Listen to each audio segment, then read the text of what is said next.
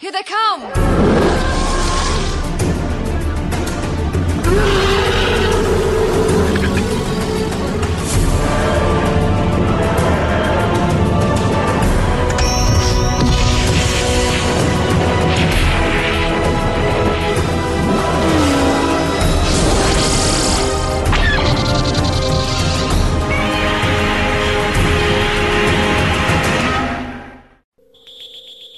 Hello, and welcome to episode 134 of Effectively Speaking, the podcast that takes a look at some of the special effects sequences of film and television, be they classic, average, or duff.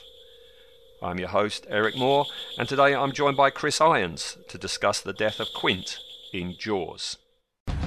We're on express elevator to hell, going down. 2, 1, mark. I was going to start this by saying we're going to need a bigger podcast, but you've beat me to that. No, use it. No, that's fine. I should never have posted anything yesterday about all this. Yes. Well, yeah, but I think that was the first thing that came to mind. I've got to put that quote. Hello, Chris. How are you? I'm doing good, Eric. How you doing? I'm all right. Well, you know how I am. We've just been talking for about 20 minutes, so We stop have. lying. Yes, yeah, all right. Yes, Jaws. We're here for Jaws today. This was your idea, wasn't it, to do Jaws? It was. How long ago did I mention? Like a couple months ago? Oh, I think it's more than that. You know, lots been going on in the world, hasn't it? So yeah, there's something out there going on. Yeah. Yeah. But we finally got here, and yeah, Jaws. Then Jaws. So it's customary on this show to ask the co-host what their history is with the subject. So what's the history with you and Jaws then, Chris? Mr. Vaughn, what we are dealing with here is a perfect engine, an eating machine. It's really a miracle of evolution. All this machine does is swim and eat and make little sharks, and that's all. Now, why don't you take a long, close look at this sign? Those proportions are correct. Love to prove that, wouldn't you? Get your name into the National Geographic.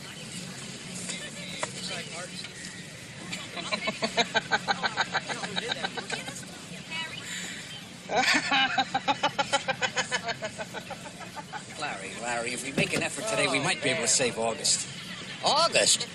For Christ's sake, tomorrow's the 4th of July, and we will be open for business. It's going to be one of the best summers we've ever had.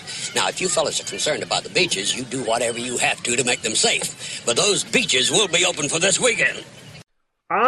This is something I remember, which, you know, my memory's always shot, but this one I remember clear as day. Because me and the family, I was born in 73. Mm-hmm. This came out in 75. Mm-hmm. And I think it was out for a while, maybe even like re-released maybe a year later or something. Either way, I saw this on vacation at the shore, by the beach, by the ocean, either when I was 3-4 years oldish. Okay, my parents took me to see Jaws on the Boardwalk movie theater. What's that? Is that an outdoor theater? Is that It's actually it's an inside theater, but it's right on the boardwalk. Right. So then when they came out of the theater, when it's over, I'm on the boardwalk, and right in front of me is the damn ocean. And you got the smell of the sea and everything. And you were 4. I was around. Yeah, I was young. I was like 3, 4, 5 years old when I saw Jaws, in theaters. At the beach, which you shouldn't be allowed to. It's like watching The Shining in like a hotel area. Yeah, you don't do that. I'm just stunned that you saw it aged 4. I mean, I know, you know, back then and now, you know, the rating system in America is different to the UK. But a 4-year-old watching Jaws when it first came out. It's my parents. They really didn't.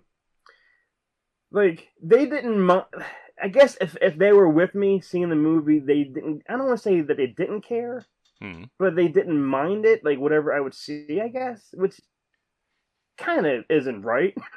See, I'm more stunned that they let a 4-year-old in to see it. Well, I'm guessing if you're with your parents, you're allowed in, because isn't that how it is now? If you could bring in anybody and yeah, any but movie, as long as you're... I don't know. I don't know. I had a similar thing before we talk about Jaws. I had a similar thing when I worked in a cinema and I was getting a show ready. It was The Woman in Black. You know, the Daniel Radcliffe film.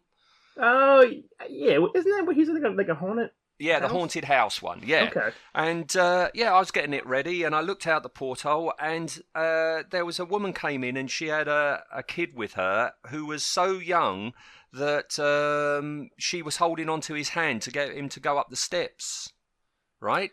Yeah. And the woman in black over here was a 12, and a 12 certificate means anyone under the age of 12 has to be accompanied by a guardian or parent, right?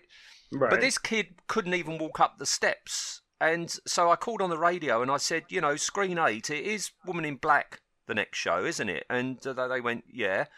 And I said, there's a kid in here who really is a bit small. And they went, oh, yeah, they wanted to see Yogi Bear, the movie, but it was full up. So they're going to go and see that instead. That is stupid. Yes, yeah, because that's a bit different because that kid was expecting to see a cartoon Yogi Bear and ended up seeing a horror movie. Yeah. But I still can't get my head round a 4-year-old you seeing Jaws. And you're right, like 75. I don't remember much, but I don't think they cared back then, like the movie theaters. As long as they got their money, I don't think they would say yeah. And actually, I was talking to my son who was watching. I mean, he's seen Jaws, left and right, like I have, and he's always asking me, oh, I never saw Jaws, 2, 3, and 4, and I always mentioned to him, I said, there's a few movies out there that are the greatest films of all time that have the worst sequels of all time, and Jaws to me is one of them, especially Jaws 4, The Revenge, like Caddyshack, one of the greatest comedies of all time. Caddyshack 2, horrendous, horrible. Yep. Superman 4.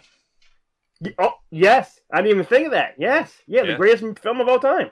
Yeah. And then the worst sequel of all time. It's like why does that happen?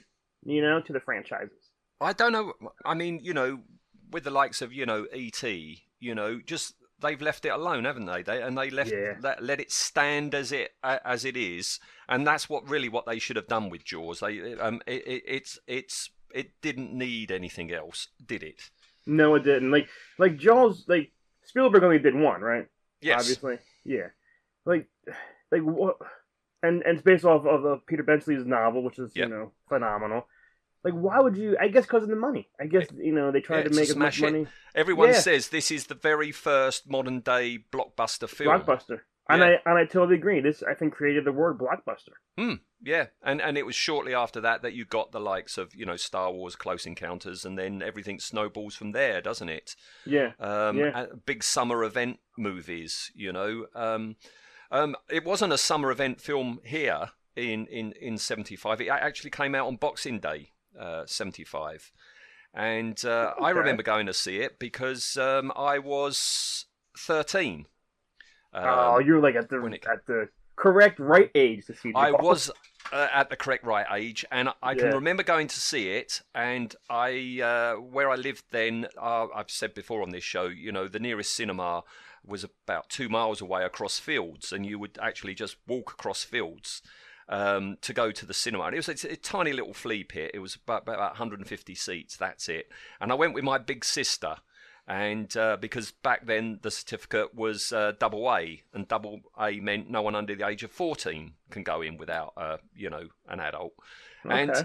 And I've got very few memories of my school years, but a very strong abiding memory is the talk of the playground was, in Jaws, there's a head in a boat that pops out. And I can remember being in the dark, somehow knowing that, there's a boat under the water. This is the head popping out moment, and everyone just screaming in the auditorium when that happened. Yeah, and the first time you see that, it gets you. It's the eyeballs mostly. Yeah, it's the stringy bit in the eyeball socket, isn't it? Yeah. So that's my abiding memory. That going and seeing it and the people screaming. But my other memory is us coming out, and we came out of this little cinema, and it's just in a tiny little quiet village, and it had snowed heavily. while we were in the cinema, and my sister and I had walked across the fields to get there, and we came out and everything was white. There was a ton of snow everywhere. And I remember my sister having to call her husband to say, look, you've got to come and get us. We can't walk across the fields back in all this, you know. So they're my two memories of it. Maybe she was just too scared to walk through a field covered with snow, because snow is water. What, she's scared of a snow shark? Yeah, you never know. Maybe that's what that was it. But you know, it's one of these films. It makes a heck of an impression on you when you first see it, and it's also one of these films you can just put it on and you know, just not get bored. I mean, it's just a masterpiece, I think, of a film. It is one of the greatest classic films of all time, and you're right. Like, yes, there's nothing, like, it's all talk and conversations and stuff, and what's coming. You know, it's one of Spielberg's magical things. Like, is you don't show the shark. You know, it's the whole video camera is the shark for a while. And I don't care if you're 3 or if you're 300. It's you're still scared, because a shark is out there. Sharks are real. It's not like Godzilla or some kind of creature. You know, this is a real thing that lives in the ocean. So whenever you're near an ocean, or you're in the ocean, you're obviously thinking of Jaws. Yes, but you're American, right? We don't have that in the UK, because in the UK we don't have the wide selection of sharks in the water around our shores like you have. But not that you're aware of. No, you don't. The water is too cold, right? I guess you're right. Yeah. Yeah. The only sharks, as far as I know, that we got are these things called Baskin's sharks, which are like as big as a whale, and they just eat plankton, so you don't have to worry about them. And even if you did, something that big's not going to come close to shore. And then you got this thing called a dogfish. Do you know what a dogfish is? Yeah. They kind of look like a dog a little bit. Yeah, they're just like mini sharks, mini ugly sharks, and and that's all we have. I mean, when we go down to, you know, some of the fishing towns, you know, on the coast here, you've always just got dead dogfish everywhere, because the fish, they get caught in the nets, and the fishermen just chuck them on the beach there for the seagulls to eat. So if you go swimming in the sea, you know, in the UK, anywhere around the UK, you're not in any danger. You're never, ever, nothing's going to bite you. Nothing's going to eat you, unlike, you know, say, America. Yeah, because whenever this is when, since, you know, whatever, since I've been going into the ocean, and now I have a family and everything, I have 2 kids, we have a rule, and this is a horrible rule. When we go into the ocean, you never go into the ocean, the 3 of us. 4 of us, okay? Right. You don't go in there and by yourselves. If you do, you go to a crowd of other people. Right. So if you see a shark coming, you can push them to the shark and get out of the water. You're like that fat guy in Jaws that pushes the kid off the inflatable and gets on it himself. You're exactly right, because I'm in the middle of strangers. So if a shark comes, the people around me will get picked off first. And then I'll see it happen, and then I'll swim to shore. That's the rule in my family. You go in the middle of a crowd of strangers so they can't get to you first. Yeah, but the shark could get to you from underneath. The shark could have just arrived in the middle of you all. No, yeah, but it has to swim past the other people, so I doubt he's going to look at me. No, it can come up from underneath, can't it? Well, I'm still, like, on the ground. I'm not, like, swimming out there. Oh, I see, right. Oh, you don't go out of your depth. No. Right. Never. See, it's hard for me to wrap my head around living in a country where you go somewhere and something might kill you. I mean, you have mentioned many times before about, you know, the idea of living in Australia freaks you out because of just all these tiny little creatures that could be underneath your toilet seat that could actually kill you, you know? They could bite you and you're dead in 6 minutes. Yeah. That is an odd concept, to live somewhere where something might just come out the sky, come through the water, or up underneath the toilet seat and get you. Spiders and snakes, did you see the size of those things in Australia? It's all right. Yeah, Yeah. All right. Okay.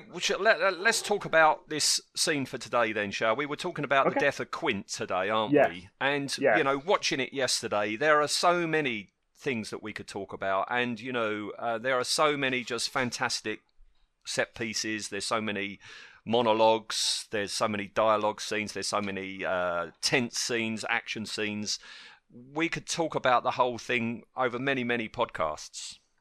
Oh yeah, like everything, like the whole conversation they have with one another. Like three of the greatest actors, I think, on screen, especially Robert Shaw. Like Quint is just, you watch him and you believe him.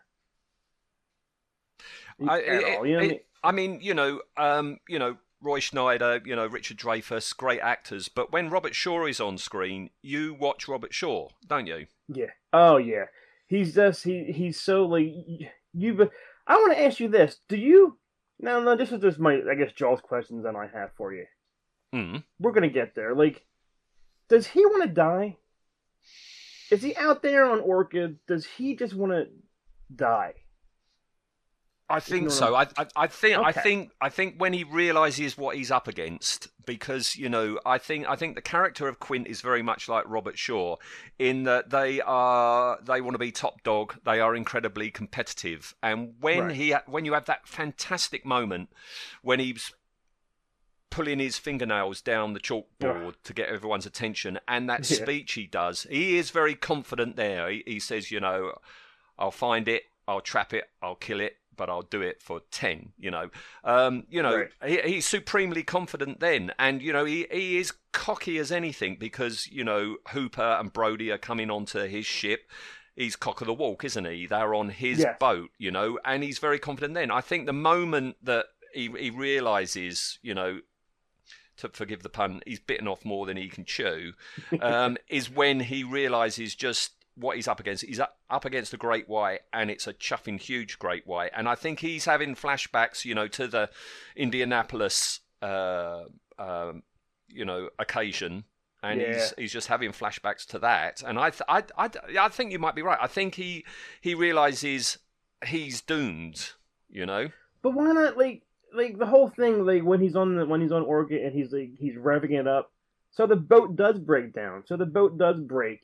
And they have no shot. Like, does he realize that there's two other lives on the boat? That he doesn't care about that, because he can't go back. He can't go back to shore and fail because he's failed. He knows he can't. He can't beat it. If Brody at the end hasn't got that rifle with him, nobody's going to win. Brody's gone and Hooper's gone. When he comes back up, sooner or later, Hooper, he's going to get taken out. And if the shark didn't have the oxygen tank in his mouth, Brody would die as well. Yeah, but it's still one of the greatest scenes ever. Like when the boat's, I know we're talking about everything else, but the boat's sinking and he's on that pole, whatever it's the steeple of the boat, and the boat, that thing is sinking super fast. But just how it looks, and he's smiling, son of a bitch, and the thing blows up. It's yes, it is far-fetched, but it's so great. But you go along with it, and this is something that I've been thinking about, ready for doing the podcast today, is, the effects that we're going to talk about, the death of Quint, like the other effects that we see in the film, they look dated now, and you can tell exactly what it is, but I think you're so invested in the film, you're so caught up in the film, you're so, in love with these characters, that when you do get a rather duff effect, you just go along with it. You forgive it because you are so entranced by the story, don't you think? Absolutely, and that's the thing. While watching in 2020, you can see rubbery sharks happening. Yes, but when you're 3, 4, 5, or 13 your age and you're seeing it, that shit's real. I don't remember thinking, "Oh, that looks terrible." because I think when I was 13, I was just caught up in it. And you're right. I mean, it's on DVD, it's on Blu-ray now. You know, you can, it's you on can every watch channel all day long. It's on the channels. Right. You can watch the documentaries. You can see all the photos online, and you can see exactly how they've done it. But it's just something about it. It's like watching the original King Kong.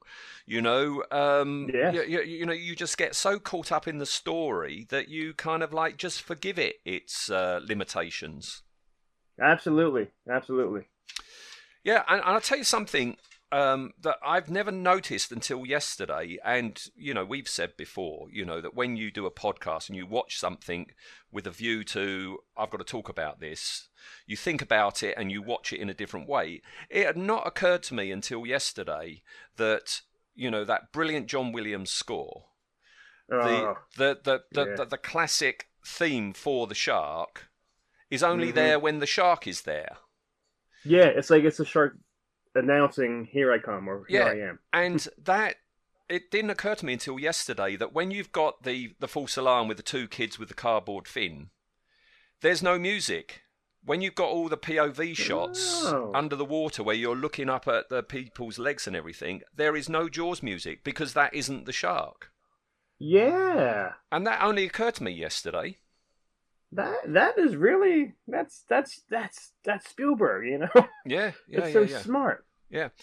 So the scene we're going to talk about, I mean, we've had, as I say, we've had many set pieces. We've seen bits of the shark, and I like the way through the film you don't see anything of it to begin with. It's only when you get, the scene with the kids on the boat in the pond that you see the dorsal fin and the tail fin. That's the first time you see it, and as we get further through the film, you're starting to see more of it. You see its snout come out the water from time to time, don't you? Yeah. And you, of course, you've got the classic, Brody throwing the chum out into the water, and up it comes. Yeah. And up it comes. Again, looking at it, if you're studying, we all know that. Anybody who's seen Jaws knows that moment's coming, and you watch it and you go, yeah, that's a plastic shark. But you just go along with it, Absolutely. Because immediately after that, you've got the whole, the line, you're going to need a bigger boat. And I love that scene because, not only do you have the jump scare of the shark coming up and then going back down, you've then got, when the shark does look, I think in the film the shark looks fantastic, when it is the artificial shark, is straight after that, when the shark comes by and you get the whole line of, that's a 20-footer, 25, says Quint, and you've got that shot looking down, and it looks fantastic as it comes past the boat there, doesn't it? It looks like the size of the boat almost, yeah. Yeah. The thing that, if I've got any niggle about Jaws, is just before the scene that's the subject for today, you've had Hooper go down in that shark cage. Right. Which is tense, and it's got a great moment to it. I think I know where you're going with this. Yeah, it's when they intercut it with real shark footage. Exactly. Yes. Because number one, it doesn't look like the shark we've been seeing, and number two, it doesn't move like the shark we've been seeing because it's a real shark. That is a far more animated animal than what we've seen old Bruce do.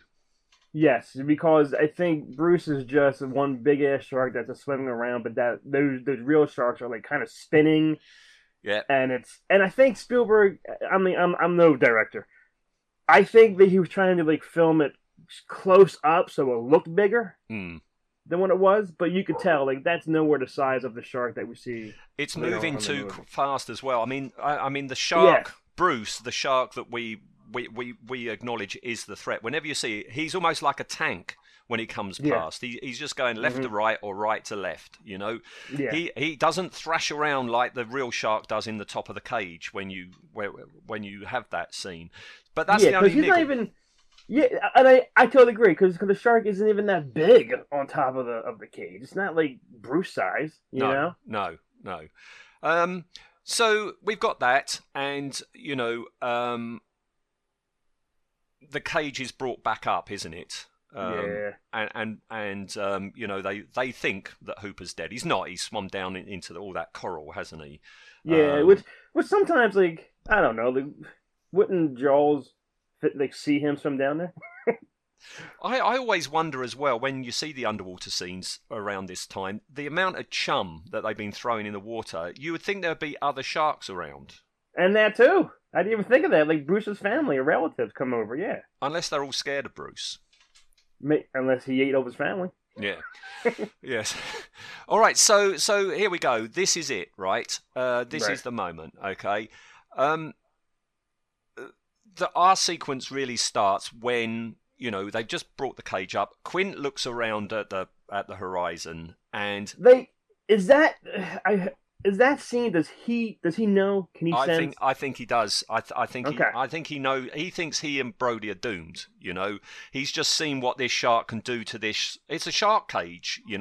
It's meant to be shark proof, but he's smashed it to pieces. And it's the biggest shark he's ever seen.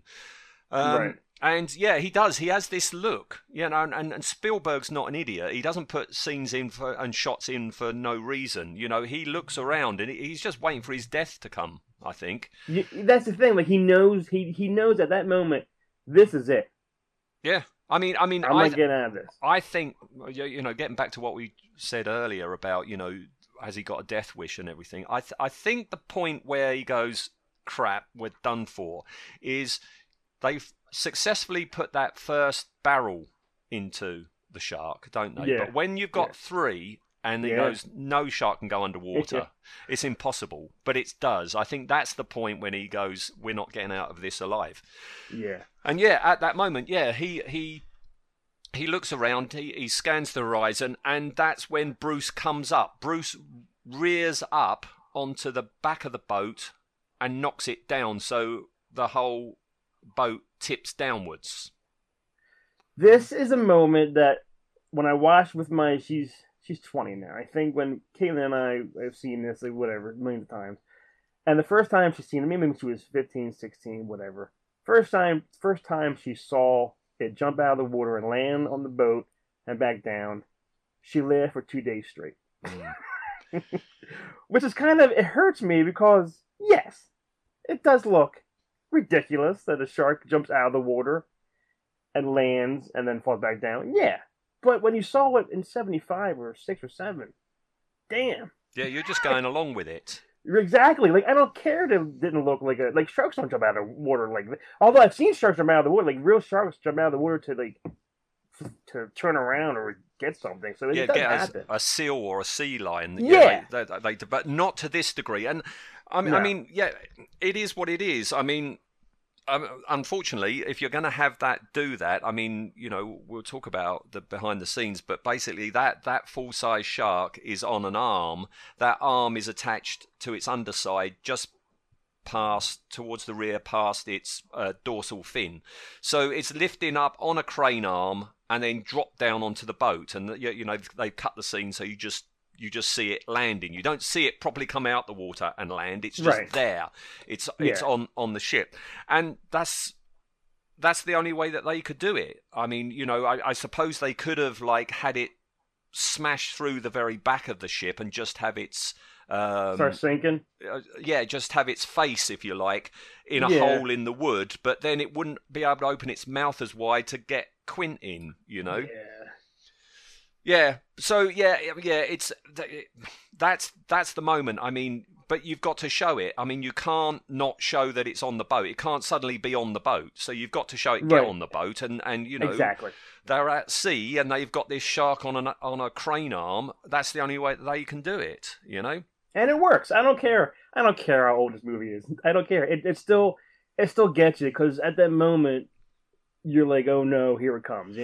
And I think, now, when we've all watched it so many times, you're not really thinking of what you're seeing about the shark getting onto the boat, because the next bit is Quint going to be sliding down towards its jaws. So you're actually thinking about the next effect, not the effect that you're seeing right now. And the next cut is when you're inside the cabin, and that it looks really good then. When the camera's inside the cabin and it's looking down and, the shark's head is on the deck of the boat, just there like that. I mean, that's nightmarish. And it's chomping. It's just chomping, knowing that somebody, one of the two, is going to slide down to my mouth. Yeah, this is a very intelligent shark. They actually mention it in the in the film, don't they? It's like this shark is either very clever or it's very dumb. You know, he actually swims under the ship, under the boat to do get the slack on the cable. Yeah, It's smart. Yeah, and this is it. I mean, Quint is, hanging on for dear life, as is Brody, but his hand gets squashed by that oxygen tank, and he lets go, and down he slides, but he manages to stop himself from going into the jaws by putting his feet, around the mouth. Well, that's what the scary part is like he doesn't go right down and gulp and he's done. It's how slow he slides down it, and then he just stops for a little bit, and he's kicking it, and he's not getting in there yet, which is even scarier. And I'll tell you what really works. I mean, said earlier, Robert Shaw is magnetic in this film, and in that scene where you've got, quite a wide shot where you've got the shark on the left and you've got Quint on the right, and the shark is chomping and Quint is kicking. You look at Quint. You don't really look at the shark. You're just looking at Quint. Yeah, just because he knows it's going to happen. He knows he's going out with what he chased for life almost. And I know from, looking behind the scenes that Robert Shaw was a bit of a handful during... I've always heard that, yeah. Because he was a competitive SOB, plus, he had a bit of a problem with the bottle at the time. But he's given it all he's got. Okay, he's got to act alongside a plastic shark, but, every time you cut to just a close-up of him, his acting is fantastic. You really believe that he believes it. He's breathing heavily, he's like gasping. He knows he's trying to fight the shark. Yep. And then somehow we don't see it, but his legs do slip into the mouth of the shark, and he's bit down in the belly, which makes him scream even more. And I think that is what is upsetting, is because you've got this hard man, this tougher nails hard man, it's Robert Shaw, blooming heck. I mean, he went toe to toe with James Bond, didn't he? And From Russia with Love, in that train fight, he's hard as nails and he is screaming. But I scream if I, stub my toe. I don't know what it'd be like if I was bit down in my belly like that, and his mouth is gushing blood, and he's That's the whole thing. Is do you think the shark is playing with him like a cat plays with a dead mouse? Well, he's shaking him from side to side, isn't he? He's just shaking him from side to side, like a dog with a toy. Yeah. And he's also stabbing. I mean, he's almost cut in two, but he's still fighting back. He's got his knife and he's still stabbing at the shark, isn't he? Yeah. He's doing everything he can, but you're already bit. Yeah. You stabbing him is not going to matter. Yeah, he knows he's going to die, but he's not just going to give up. He'll go out fighting, and he does, doesn't true. he? He does. There's one last gush of blood out of his mouth, and then that's the second bite where you hear the bones, or you hear the crunch. Yeah. That turns your stomach. That just gets you. And that's him. He's dead, because then the shark slowly slides back off the deck with his limp body still in his mouth, and away he goes. Yeah. I mean, we do see Robert Shaw a bit later, because there's obviously bits of him hanging between its teeth, which is great. You see his clothing or pieces of his body just dangling from the teeth. It'd be nice if his little bandana was hanging from one of the teeth, wouldn't it? Something, or have Bruce wear it on his head or something, or his fin, Yeah. I was thinking, I mean, that's it, because that's the death of Quint, and so that's the end of our sequence. But I was thinking, right, and I'd like to know your answer to this question. What do you think about the idea of do a special edition of Jaws where you redo all the shark footage with CGI sharks? My son and I were just talking about this. Like he always likes to they should remake this like Back to the Future. He was like, they should remake that. I'm like, no, don't touch it. It's perfect. And like you said earlier, E.T. Don't touch it. It's perfect. And Jaws, to me, do not touch anything about this movie. Don't remake it. You already made Deep Blue Sea and whatever other shark movies are called. don't remake Jaws with new CGI sharks. Do not do it. I've got Deep Blue Sea written down because that is my comparison, because it would look like the sharks in Deep Blue Sea. No, don't do it. Don't do it. No, or like Meg. Is that the movie with Oh Statham? yeah, the big Meg or Meg. Yeah. Jaws. You don't touch it. You just leave it alone and have it just age like fine wine. You don't need to remake Jaws. There's no need to it. No, and as we said, this was the springboard to the concept of summer blockbusters. Right. and it can stand alone. I just wish there hadn't been sequels. Yeah. But if anything, it just makes the original look so much better, doesn't it? Well, Jaws 2 wasn't that bad. It was no Jaws, obviously. Can I ask you a question? How much were you bothered that they killed the character Brody by having a heart attack by watching a shark documentary? No, it's bollocks. It really is. No, okay, no. I didn't like 2. I didn't like 3. I certainly didn't like 4. Good grief, 4. Oh. 4, like it's his wife, and she's moving to the Bahamas, and doesn't the shark follow her? Yeah, the shark wants revenge. That's why it was called Jaws 4: The Revenge. Yes, this shark stupid. Follows. And it's got Michael Caine in it as well. Yeah. Yeah. And I even joked about it, like saying, I told Luke, I said, yeah, it's about that the mother goes to Bahamas, and the shark looks up, sees the plane take off, and follows the plane to the Bahamas, which is just stupid. It's absolute nonsense. But, it is. It makes this look fantastic, doesn't it? Yeah. It does. All right. Okay. Well, that's it. That's our little sequence done for today. Just a little aside before we talk about the behind the scenes on it is this film actually spawned one of my favourite comic characters, right? In that over here in the UK back then in the 70s, comics weren't like American comics where you have, Batman, Superman, and it's one story. Each comic, they came out weekly, and each story, you had about like 5 comic strips in it, and they were each like 3 pages long, right? Okay. And, you got football ones, you got war ones, and there was this comic called Action, right? And basically, it was a collection of incredibly violent comic strips. I mean, there's no way that you would make this now, especially for children, because this was aimed at like 10-year-olds. And incredibly violent. You had a rollerball rip-off, you had a World War II rip-off, and you had this thing called Hookjaw, right? Who was a great white shark.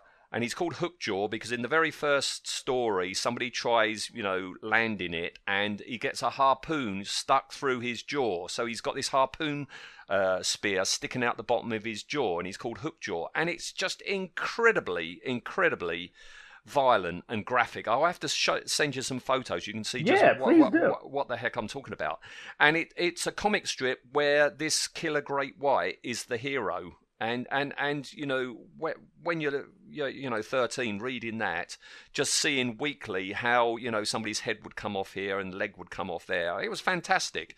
So for me and everybody of my generation, loved Jaws, but you would then get a weekly fix of more gore from a great white shark for a couple of years until it got banned. It was so violent in the end it got banned. Well, this is weird. Like, if I ask you right now, what is your favorite animal? Like, what animal do you love? Shark. Like, I've always said that. Always said Me- shark. Yeah. Me too, and I think it's because of this, of what it did to us in our childhood, and that's why I'm so intrigued by the shark. Yeah. All right. So behind the scenes. Okay. The book came out. Peter Benchley, yeah. And immediately the film rights were snapped up, but immediately that question came up: how the heck are we going to get a shark up and onto a boat at the end? Because it's in the book. And they actually did consider stop motion for a very short time. They did consider a model work, and can you imagine if it suddenly cut to a model of a ship with a model shark? It would have taken you out of what was happening. Like if it was like I don't know, like a Clash of the Titans or King Kong kind of model. Mm. I don't know. That would have taken it out a little bit, I think. Yeah, I mean, everything in Jaws is physical. It's all real, Yeah. isn't it? You know, Right. apart from the couple of falling stars that are, painted on during Well, the night times. isn't that like a Spielberg thing? He always has a fallen star in his movies. Yeah. Well, there's two in this one. I've seen Yeah. people say, "Oh, that was real. It was just really good timing." No, it's not. And if you watch it, No, and it's you like, can tell. yeah, that's an animation. Yeah. Yeah. They filmed it at Martha's Vineyard, and the reason they filmed it at Martha's Vineyard because even they were filming 12 miles out, and even 12 miles out, the water was still only 30 feet deep, with a very flat bottom. It had a flat sandy bottom, so that was brilliant, and it also meant that no matter which direction they filmed in, you can't see land. Yes, man. Very nice. That's something that Spielberg wanted. He said if the audience at any point can see land, they won't think they're in so much of a threat because it's like, well, you can just paddle across or Right. somebody will see you or something like that. That's why when they go out there, until the very end, when the boat is sinking, they're going to beach it, aren't they? They're actually heading back to land. But it's only 30 feet deep and completely flat. And the shark is actually on a gimbal, on a crane arm, which is attached to a sledge, which is at the bottom of the sea. And a man by the name of Joe Alvis, he was the production designer. And when he was given the job of making this, full-size animatronic shark, he went round to all the effects houses. All the effects houses basically laughed in his face and said, no, it can't be done, can't be done. Wow. Apart from one man called Bob Matty. All right, I've talked about Bob Matty before on Effectively Speaking. He did the creatures for this 1970s Hammer horror film, but he had done a ton of things, including he's the guy who made the giant squid in Disney's 20,000 Leagues Under the Sea. Oh, wow. Did you know that? The same guy No, I that did made not. the squid made Bruce. Yeah. That is awesome. Yep, and he was the only one that said, yep, I can do it. And not only could he do it, he was very enthusiastic about it as well. That is cool. Yeah. Very cool. So he and his team, they made a shark 25 feet long. It is actually 25. When Quint says 25, he's absolutely right. It was 25. That's a cool line, yeah. The biggest ever great white found so far is only 21. So bigger than average. And they gave the job of making the moulds to actually, mould a bloody great 25-foot long shark to a man by the name of Roy Arbogast, because he was very skilled in plastics. And they made this shark. Well, they actually made 3 sharks. You've got the full shark, the real deal. And then you've got one called the left to right shark and the one called the right to left. And the side that you don't film from, that is still open, so you can get to all the hydraulics and all the piping and all the mechanics and stuff like that. Right. Yeah. And so they assemble it, they put it on the sledge, they put it on the arm, which is on the sledge, works fine. Everything worked fine in the workshops on dry land. It wasn't until they put it actually in the sea and you got the salt water starting to corrode things, and just the buffeting of the water just wrecked it. Yeah, I always heard of all the stuff that happened on the set and all. Like, they always thought it was never going to happen, never going to get done. No, and more often than not, it didn't work. Every day it's like the shark's not working, and then it'll be suddenly the shark's working. Quick, we got to get a shot. But it was so unreliable and kept breaking down so much. One of the really nice things I like in the last third of the film was not meant to be in the film, and it was just out of desperation they did it, but I think it's brilliant, and that is the fact that in many of the shots near the end of the film, the shark is represented by the 3 barrels. Yeah. That was never meant to be like that, It was just desperation. How can we show where the shark is if the shark isn't working? Know. Get the barrels, and always know where the shark is because you can see where the barrels are. That is so clever and so damn good. That's really neat, isn't it? Yeah.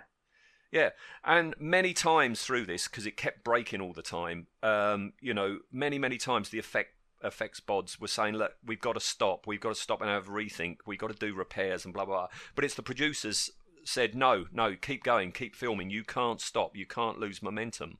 And we're Right. really pushing them to do it. Yeah.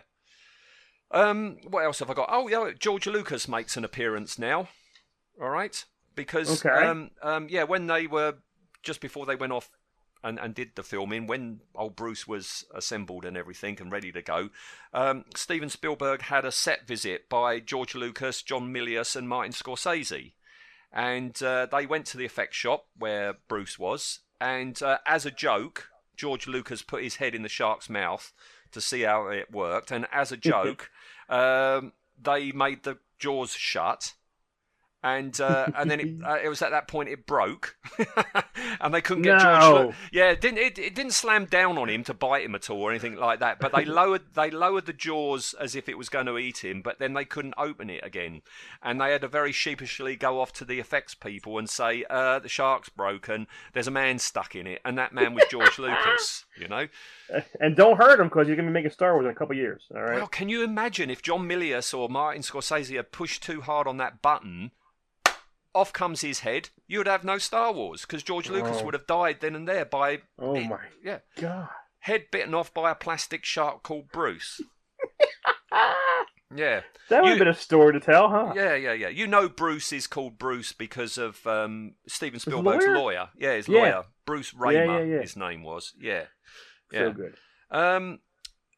The Orca boat that you see, old Quint's Orca boat, was a real boat that they bought down at Martha's Vineyard. But what they did was they opened up the windows. The windows were too small on the cabin. Steven Spielberg, and this is the genius of of Spielberg. He wanted you to always, or nearly always, even when you're inside the ship, see the sea. Right? So they made the windows so much bigger. So even when you're in the ship, in the boat, you can see outside and you can see the sea. Right. It shows you how how vast the ocean is enormous. Yeah. Nice. But they also built a second Orca boat, all right, and they dressed it up to make it look just like the other one, and that was attached to the arm. The arm that the shark was on was also attached to the to the Orca, and that was for the sinking of the Orca. Right. Yeah. And what that meant was you could sink it and raise it and sink it as many times as you wanted to. At the end when you see the Orca sinking, when Brody is climbing up the mast and it is sinking very quickly, they had total control of that. They could have stopped that at any moment. Okay. Yeah.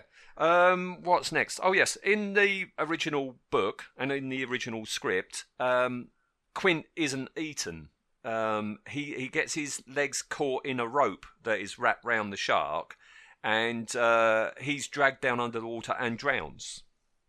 I don't like that version. I like him going out in the mouth of the shark. Well, the reason they did that was because there are all these parallels to Moby Dick. And Moby Dick, Ahab, that's his nemesis, and sooner or later he's going to kill that whale. And do you know about how we were originally meant to see Quint? No. Yeah, it's not the fingers down the blackboard, which I think is a brilliant moment. He was actually going to be in the town's local cinema, and they would be showing Moby Dick, and you would go in there, and Quint's in there watching it, and he's laughing his head off at Moby Dick, laughing his head off so much that everybody has to get up and leave because he is just laughing so much. And he's being annoying in the theater. Yeah, and they were going to do that, but Gregory Peck at the time owned the rights. Gregory Peck played Ahab in the Moby Dick version.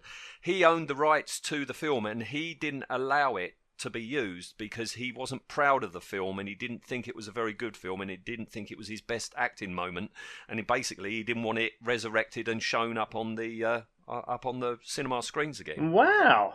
Okay. Yeah. Interesting. Yeah, but like you say there, they felt it was better that he go mano a mano with the shark. Yeah, it works a lot better, I think. Yes, yeah. I said earlier, Robert Shaw was having a bit of a trouble with the bottle, and Roy Scheider said, I've got a quote from him, he said, he was a perfect gentleman whenever he was sober. All he needed was one drink, and then he turned into a competitive son of a bitch. But I like that. Like I like that tension between, Quint and Hooper, all the way through. Of course, before one of my favourite film moments of all time is the USS Indianapolis speech. But just before that, you've got the comparing of the scars, haven't you? Of the scars. Which is funny, but you can really get across this. Quint's character is Robert Shaw as well. You can really believe that, can't you? Absolutely, and what's funny was seeing how tiny and how stupid Brody's scar was. Yes, his little compared appendix. to all that. Yeah. I saw Richard Dreyfuss saying usually when I make a film and somebody's talking, I've got to act. I've got to act impressed. That the person's talking. But he said, if you watch me in that scene, I am genuinely impressed. I was just in awe of, what Robert Shaw was doing during that speech. Oh, wow. That's pretty cool. Yeah. I've got a couple more little snippets for you here. When it was first shown on British TV in 1981, Jaws became the second most watched film to be broadcast on British TV. And it's a record it still holds to this day. It's the second most watched film ever on British TV. I don't know what number one is. I was going to say, okay. But it still holds the record. It's still the second most watched film on from British 1981 TV. till today still. Yeah, wow. Yeah. And my last little fact, I thought this is really interesting. It's like, no, that can't be right. And I watched some scenes again today, and it's like, I think it's right. Apart from the wine, when Hooper goes to see Brody, and his wife. Yeah. Apart from that bottle of red wine, the only red in the film is blood. There is no other red in the film. Like nowhere in town, a red car or a red... I think there's some red writing on the beach is closed thing, but no other red. Wow. Because Spielberg didn't want any other red. He wanted red to just signify blood. Yeah. Damn. Yeah. So we're nearly done. We're almost at our ratings, but before we get onto that, I did a little experiment yesterday. You know about this because you saw it on my Facebook page. I sat down to watch it with our 16-year-old daughter, who had never seen it before. And that's what I did with mine, I think, when she was 16. Oh. Excellent. I didn't even realise I was copying you. And I thought it would be interesting, because, she sees all the modern films, she sees all the, all the big effects films these days and everything, where anything that you can imagine now you can put on screen, can't you? Yeah. And, we've recently got Disney Plus and she's had a marathon watching of the Marvel Universe films and everything like that. So I thought it'd be interesting to get her views on, what she thinks of the effects of the film, right? And I asked her if she could take part, and can I record her responses? But no, she was a bit too shy, right? Oh, okay. So and I tell you what, it took a bit of coercing her to watch it because she said, I've seen a bit of it before, I'm not too keen, right? Okay. So we sit down and we watch the film, right? And it was terrific. It was just her and me, and I had my Pringles and she had her pretzels, and we sat there. And I've never known her jump so much in her life. She at every moment where there's a jump, she jumped. That's perfect. Which was brilliant. Yeah. Because I knew they were coming, but she didn't. So it worked. So we watched it, and then afterwards she was a bit taken aback by it, and it turns out I said when I say do you want to watch Jaws, and she said I've seen a bit before, I'm not too keen, and she said that's not the film I thought it was going to be, and it's like, well, what are you talking about? She said I thought it was a James Bond film, and I think she just remembers The Spy Who Loved Me, the character called Jaws. So when you say a film called Jaws, she just thought it was the man with the silver teeth. Wow. Yes. She had a bit of a surprise. Yeah, it's the whole time she's like probably thinking, where the hell is this guy with the middle teeth at? You know? Yeah. When's he turning up? Yeah. Yeah. So anyway, I asked her some questions, and I've written them down. Right. So my first question to her was, "What did you think of the film?" and she said it was good. I enjoyed it. It was scarier than I thought it would be, and more intense. Some scenes were too long and dragged. But I think that's her, modern filmmaking now. You don't have long scenes anymore, Right. do you? Everything's edited really, really quickly. So I can see what she's saying there. There is a lot of talk and a lot of dialogue and scenes that nothing's going on. No. But yeah. Yeah. So then I said, what did you think of the overall effects? And she said, you said some of them weren't too great, so I was expecting worse. They're not as bad as I thought they'd be. The shark looked rubbery. When was it filmed? So I said to her, it's 1974. And she said, for the time then, they're not awful. And my last question was, did they take you out of the film? And she said, one effect that does that is when the shark ate Quint. Jumping on the boat was silly. Yeah. That's So exactly what my I daughter think said. she's echoing your daughter, definitely there, isn't she? Yeah. She laughs every time that comes out. She laughs and it looks hysterical to her. Yeah. But I thought that'd be interesting to just find out, her views. I'm glad that she jumped, and I'm glad, that a film from 1975, with technical problems, still can be considered by a 16-year-old intense and scary. Now, see, you just came out with a great idea for a new podcast. Go on. You watch classics of from your day with your daughter, ask her questions, and see how it relates to like today's time, kind of thing. That's a perfect idea for a podcast. That's a good idea. Yeah. I'll have a ponder on that, Chris. Yeah. There you go. Well, I mean, I know you're doing 86 other podcasts, so maybe you can find time. Cram another one next in. One. Yeah. There you go. All right. Okay. All right. So before we go, we've got to talk about the effects and rate the effects out of 10, with 5 being average. And it's not the effects of the whole film; it's just Quint's death, right? Right. And are we doing it like in 2020's eyes, or are we doing it in our eyes when we saw it first time? I think you can mix the two together. You think about what it was like when you were 4 and I was 13, and now, what do you think of it now, and kind of like merge the two together. All right. Now, you just saying that upped my score. Right.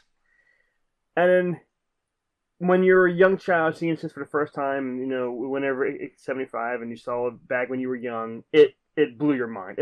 Everything looked real. Everything. Now, yes, your daughter, my daughter, they laugh at the rubber skin when it jumps out into the boat, yes. But it still works. It's still, like you said, it doesn't take you out. It's you just believe it. Yeah.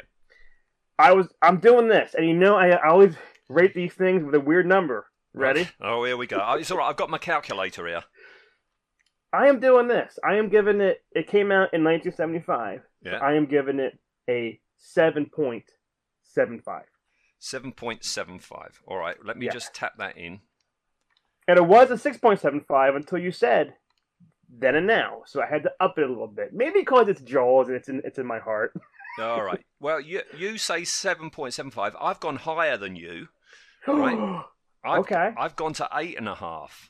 Right? And the reason for that is I would even have gone 9, but it is the jump up onto the boat that's problematical. Yes. Everything after that, yes, you can see it's a plastic shark, but you're so caught up with the action, you're so caught up with the suspense, you're so caught up with caring for these characters, that you don't mind it. You don't mind it in the slightest. So I would have given it a 9, but I dropped it half a point, because of the jump up onto the boat. So that's 8.5. You give it 7.75. We get a very odd rating then of 8.125. All right? See? 8.125, yes. As long as it was higher than an 8, that's all I cared about. No. Oh, yeah. It's over 8. It's over 8. Yeah, it's not overrated. Okay. All right. It's over 8. Yeah. I got you. Yeah. All right. Well, excellent. Well, thank you for today, Chris. It's been great fun. Yes, thank you, Eric. Thank you for bringing me on the boat, and I'm working, and we're both still alive. Yes. We're both Brody and Hooper going back to the beach. Yes. That's us paddling together, Yes. alongside each other. That's how the listener has got to see us now. You and I are now leaving, and we're paddling away alongside each other. Paddling back, seeing all of the seagulls eating the shark out in the ocean. Yes, and maybe a little bit of Quint in there as well. Yeah. Yeah, a little bit. Yes. Look for the seagull flying off with his bandana. Yeah. or wearing it. Or wearing it. All right. Okay. That's great then, Chris. Thank you very much for today.